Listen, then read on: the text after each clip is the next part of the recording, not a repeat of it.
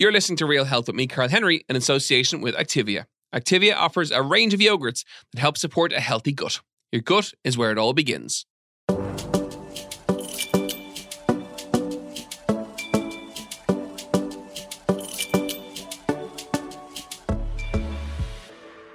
Welcome to Real Health with me, Carl Henry. Folks, my guest today is on a mission to show the whole nation how easy it is to make a loaf of bread. Cooking that is simple and easy and delicious too. She's a brand new book out called the Ballymaloe Bread Book. And I'm delighted to be joined by chef, TV personality and founder of Ballymaloe Cookery School, Darina Allen. Darina, welcome to Real Health. How are you? I'm very well. I'm delighted to be talking to you. I'm looking forward to this. I'm slightly nervous, but I'm looking forward to it nonetheless because I'm not the best cook in the world. And I don't cook bread whatsoever. So I'm intrigued by this. Anyway, let's get cracking. Where did the idea for a bread book come from? Because you've written, this is your 21st book. So where did the idea for this one come from? Well, I'll tell you what now. The original Ballymaloe Bread Book was published in 2001. It's still in print after 20 years. But a lot has happened, as you can imagine. A lot has happened in the last 20 years. We've added loads more breads and everything like that to our repertoire. And so basically, there were a couple of things that kick-started this revised edition. And one of them was, here at the Ballymaloe Cooking School, we started a bread shed in a sort of container in 2016. And we really started making sourdough bread in earnest at that, and that's like a wonderful little teaching kitchen. Lots of magic happens there. But the other couple of things then, another trigger was, of course, during COVID, everybody went on a mad frenzy of trying to make banana bread and sourdough bread. And sourdough is definitely not the one to start on if you've never made bread before. Although it's super simple, really, once you get your head around how easy it is, and it can be fitted into any kind of weekly schedule. But basically, so there was all that frenzy during COVID. And then, do you remember the Beast from the East? I do. When the whole country shut down because of all the snowstorms and everything. And then, of course, after a couple of days, a lot of things ran out in the supermarkets, fresh food and indeed bread. And there in the aisles of the supermarket, there were people squabbling over the last sliced pan. And I literally saw people sort of like trying to tug one from somebody else. And there, a couple of aisles over, there was, of course, there was flour and bicarbonate of soda and buttermilk. And I thought, oh my God, people have totally forgotten how easy it is to make a little loaf of soda bread, the breads of our country, or they never learned in the first place because now everybody's so busy that, with both members of the family working, I never really remember learning how to make bread. It was just always going on at home. I'm the eldest of 9 children, and my mother loved to cook, and she made brown bread every single day of her life. Even at the end of her life, when she'd had a stroke and one of her arms was a bit paralyzed, she literally would make it with one hand. But when I just remember all of this going on, and when I was almost just barely tall enough to see over the kitchen table, I'd watch her making bread. She'd give me a little lump of the dough, then I'd make it into a little round, and then I'd cut a cross in it, which is the traditional blessing, and then I'd prick it in the 4 corners to let the fairies out of the bread. And if you didn't let the fairies out of the bread, the fairies would jinx your bread, you see. They were always up to mischief. And then I'd put it in on the baking tray into the essay, a bit like an Aga cooker, and it would bake alongside hers, and then would come out. And of course, it'd be as hard as a rock because I'd have overhandled it, but everybody would say it was delicious. So that's how I learned how to make soda bread, either white soda bread or brown soda bread. And then when I came to Ballymaloe, Myrtle Allen, who later became my mother-in-law, she taught me how to make a loaf of Ballymaloe brown yeast bread. And, like many people, I was very wary of yeast. A lot of people are scared to bits of yeast. They think, oh my God, all that kneading and all that, double rising and everything, and, all that work. But basically, the Ballymaloe brown yeast bread is a brilliant one to get started on because there's no kneading at all involved and only one rising. And it's a delicious, super nutritious bread that you can eat for several days as well. Or even if it's quite stale, you can cut into really, really paper thin slices and dry them out in the oven and use that as little croutons to go with cheese. And so anyway, but so the bread then I just thought, well, that's it. after I saw people tugging loaves of sliced pan from each other, I thought, well, something has to be done. And, the soda bread is the one to start on, really, because, the next time you're out of bread, instead of thinking, well, where are my car keys now till I get down to the shops or the whatever, just turn on the oven, grab a bowl, weigh out a pound of flour, a level teaspoon of bicarbonate of soda, a level teaspoon of salt, 14 fluid ounces of buttermilk, mix it up in the bowl and into the hot oven. And if you make it into little scones, if you're in a hurry, they'll be out in 10 minutes. And if you make it into a loaf of bread, it'll take maybe 30 minutes, 35 minutes before it comes out of the oven. And then by that, you wouldn't even have found your car keys and be back in the shops by the time it's out of the thing. So I really need people. A lot of people say to me, look, where will I get time to make bread? Or I can't possibly make bread. And if I could only be my legacy, that I have somehow or other got people to realize that any Egypt can make a loaf of bread. If you follow a recipe, turn on the oven, follow that recipe on the brown or white. I've never seen white soda bread. I've only ever seen kind of the brown soda bread. And actually, most of what you see as soda bread nowadays is actually made in a loaf tin, whereas originally it was made in a round and literally with the cross on top of it. And people sometimes would go over to the holy water font by the door and sprinkle it with a bit of holy water before they, and of course that varies out, but before they put it into a pot oven over the open fire, and they would put some of the embers from the turf fire on top of it.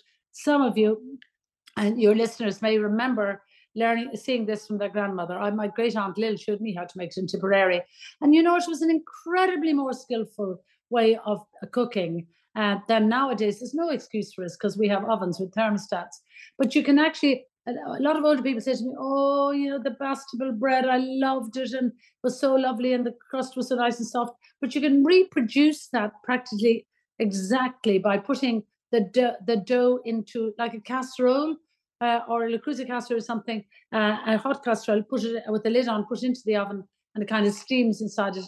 It is wonderful. So you can reproduce. That's what memories are made of. But you're too young to remember any of that. But anyway, but you have a go now. You have a go after that. I will. I love when people come on who are experts in their field and they have a real graw and a real passion for what they do because they make everything sound so simple and so easy. But and, it is. I've made a career out of simple. And the reason why my books sell and all the rest of it is two things. One, because so many of my recipes are really simple to do. And also the recipes really work because they have been tested and tested.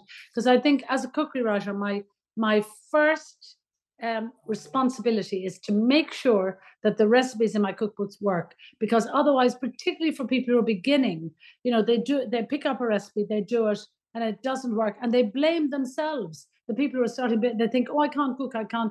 But you'd be surprised how many recipes and cookbooks are not properly tested. And it's not fair to people. So I take that responsibility quite strongly. But anyway, there you are. Do you think that, how cooking in the last couple of years has become very trendy and very cool and all of that? Do you think that bread has got left behind, that people will cook the other dishes because they perceive it to be a little bit easier or a little bit more accessible maybe, and they've forgotten about even thinking about baking bread? Well, I don't know, maybe it's possible but honestly, now think about it. You can have people around supper or something, you can do all your star turns. But if you actually make a little bit of bread, put a few little scones into the oven, maybe dip them in cheddar cheese or something, you can add all sorts of things to the particularly to the white soda bread. You can even use it as a base for pizza. But anyway, your friends coming around, you're doing all your things, you have a little bit of lovely fresh bread coming out of the oven, everybody will remark on the bread. And that's the thing that probably will have taken you the shortest time of anything you do. So it's definitely a block we have somehow or other. And then, you talk about cooking becoming very popular. My God, when you think about it, the most important thing to be able to do, whatever, all the other skills, whether you're an astronaut or whether you're a doctor, a lawyer, architect, the one thing we have to do is eat every day.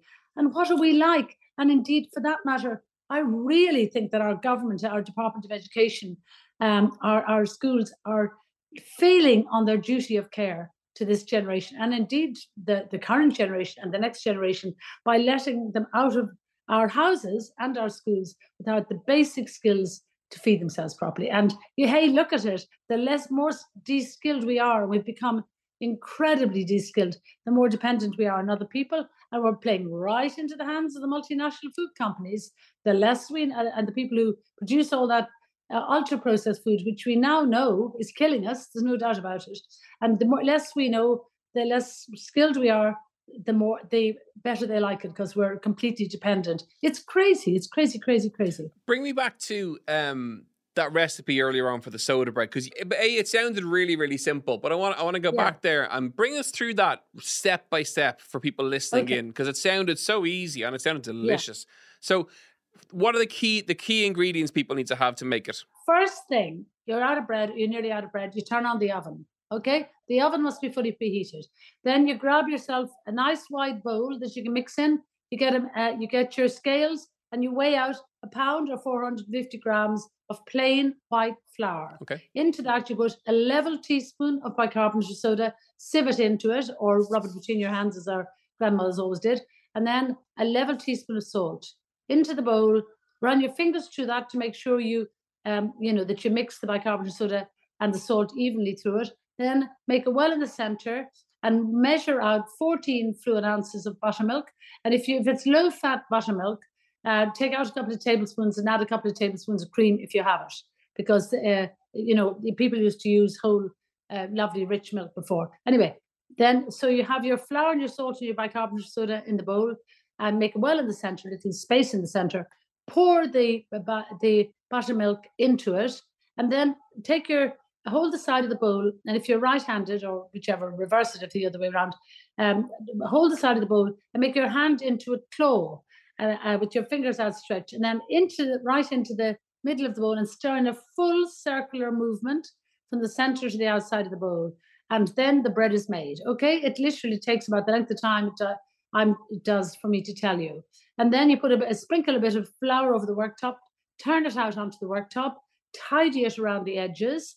Actually, it's no harm after you've mixed it to wash your hands and dry them, not because it's just so that it's not sticky. And then you tidy it around the edge, flip it over, and then kind of tuck in the sides so that it comes up into a round. Flatten it a little bit, not too much, but to about 1.5 inches with your fingers. Then cut a deep cross in it with a knife. And traditionally that was looked on as a blessing for the bread. But basically it also has a very practical reason, because the last place the heat will penetrate is in the center of the bread. And so if you cut across and it'll open out in the center and the heat will penetrate in there, and then you prick it in the four corners to let the fairies out of the bread, as I've mentioned several times before. And then you just lift it up, put it onto a baking tray, slide it straight into the preheated oven. That's very important. And then it'll take about 30-35 minutes to cook. And if you're not sure when it's cooked, take it out, tap the base, and it should sound sort of slightly hollow on the bottom. And heating at 180, I presume? Oh, no, put it in. Well done for asking about that. So basically put it in at 230 centigrade, and then after about 15 minutes, turn it down to 200. Well done for asking me that. I should have said it. And then, but otherwise, supposing you wanted to just make scones, you could flatten the dough out a little bit more, and then just cut it into squares or rounds or whatever you like. And actually, I love to maybe brush the top with a little bit of buttermilk or egg wash, and dip it into, say, grated cheese if you want to serve them with soup or with supper, something. Or otherwise, if you want marmalade, just leave it out. So it's, even if you're only able to make one bread, to be able to make that white soda bread would be a brilliant thing, because it's so versatile. And then also, if you want brown, of course, you'd use half wholemeal flour and half white, or 3/4 wholemeal and white. There you are. Now there's your tutorial. I have my homework from the master for when I go home this weekend. One of the things I'm imagining as you're talking through there is, on the steps that you're talking through, is I can see a family making that bread and the children loving the texture of mixing it together with their hand. Yeah. And that whole idea of family cooking and teaching children basic skills is really important, isn't it? So important. Oh my goodness. It's the same thing. I mean, years ago, the skills were passed on from mother to daughter. Didn't even talk about teaching. You helped to do things. And actually, in a way, I think nowadays, when I was a child, there were 9 of us anyway. For a start, we all had our little jobs, and we took that completely for granted. So of course, we all helped with peeling and chopping and helping mummy to do this and that and the other, and feeding the hens. The scraps from the cooking went to the hens, and came back as eggs a few days later, etc. So we learned all those things. So in a way, oftentimes people say, "Well, no, nobody helps me now," and then it makes the mother or the person who's cooking in the house so resentful. But I mean, somehow to get them started, maybe even making pancakes or something together and cooking them, and the whole, to get a bit of fun into it. And then, the funny thing is, if kids are involved in the cooking, Yep. or better still as well, the other really good thing is in the spring to buy a few packets of seeds and sow seeds with them. And it could be anything from radishes to lettuces to carrots to peas, of course, are wonderful as well.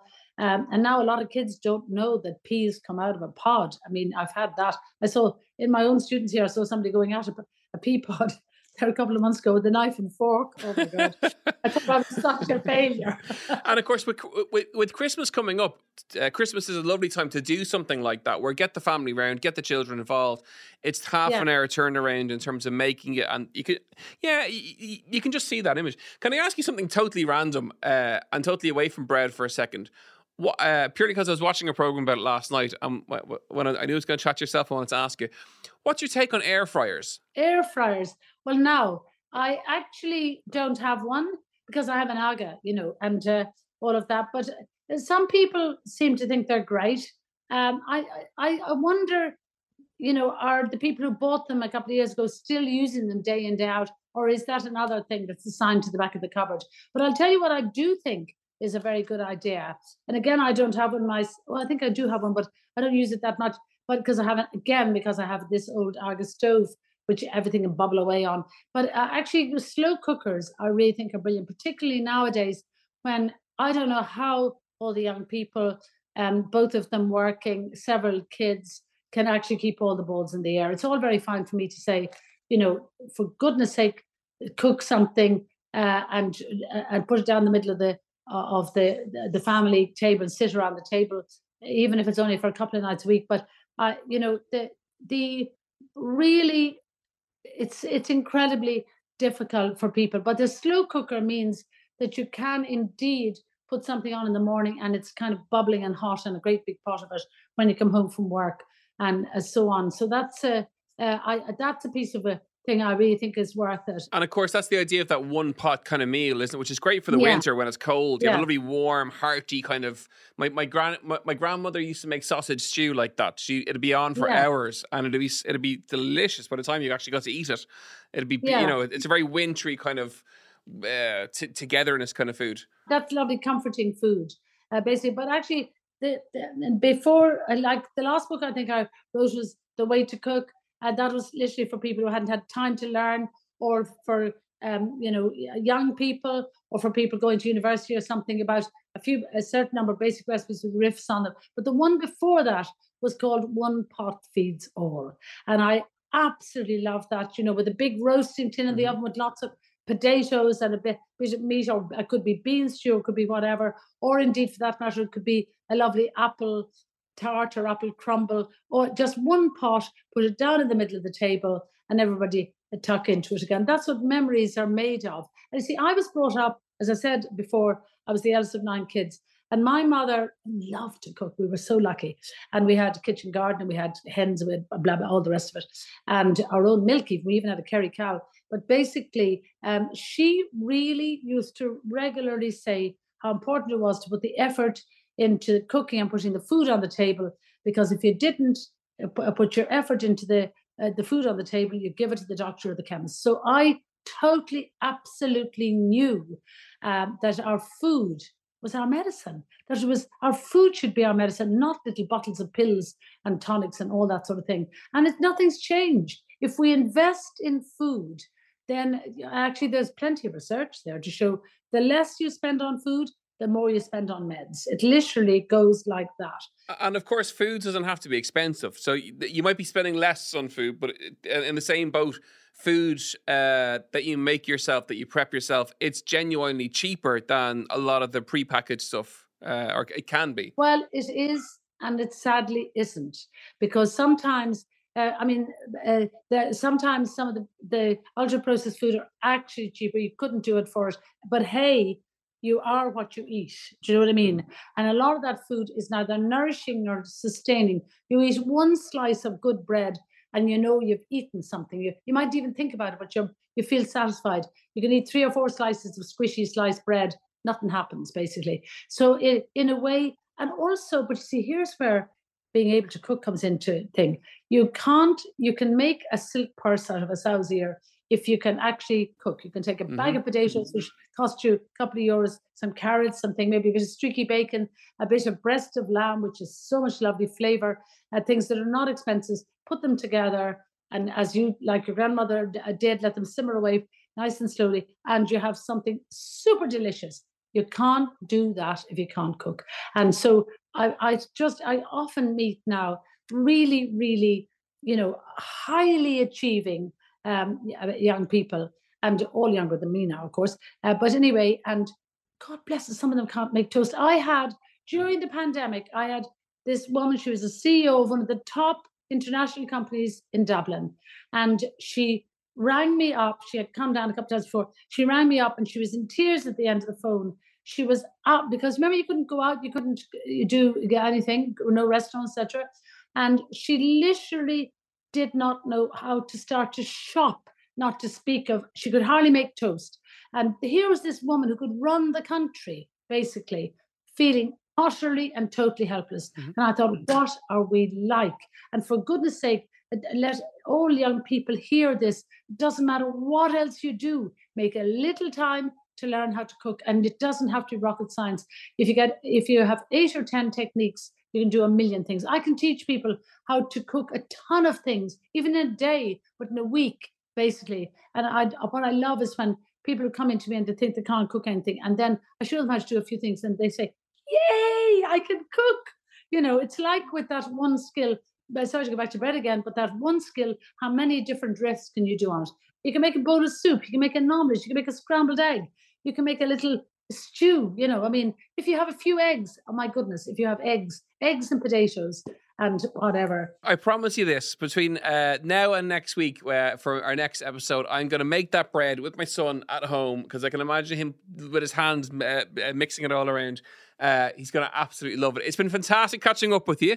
Great Lovely. content and great tips as always. And the very best of luck with the book. And it's available in bookstores nationwide at the moment, isn't it? Yeah, it is. And I just want to say one other thing, because a lot of people now have, of course, a gluten intolerance. Again, it's a reflection of, what we're doing to food to make it cheaper, basically. And it's a terrible impact on our health. But there's a really good gluten-free chapter in this book, which was written, I can say it's really good, because it was actually written by one of my senior teachers, Debbie Shaw, who's a gluten-free herself, and she's a super cook.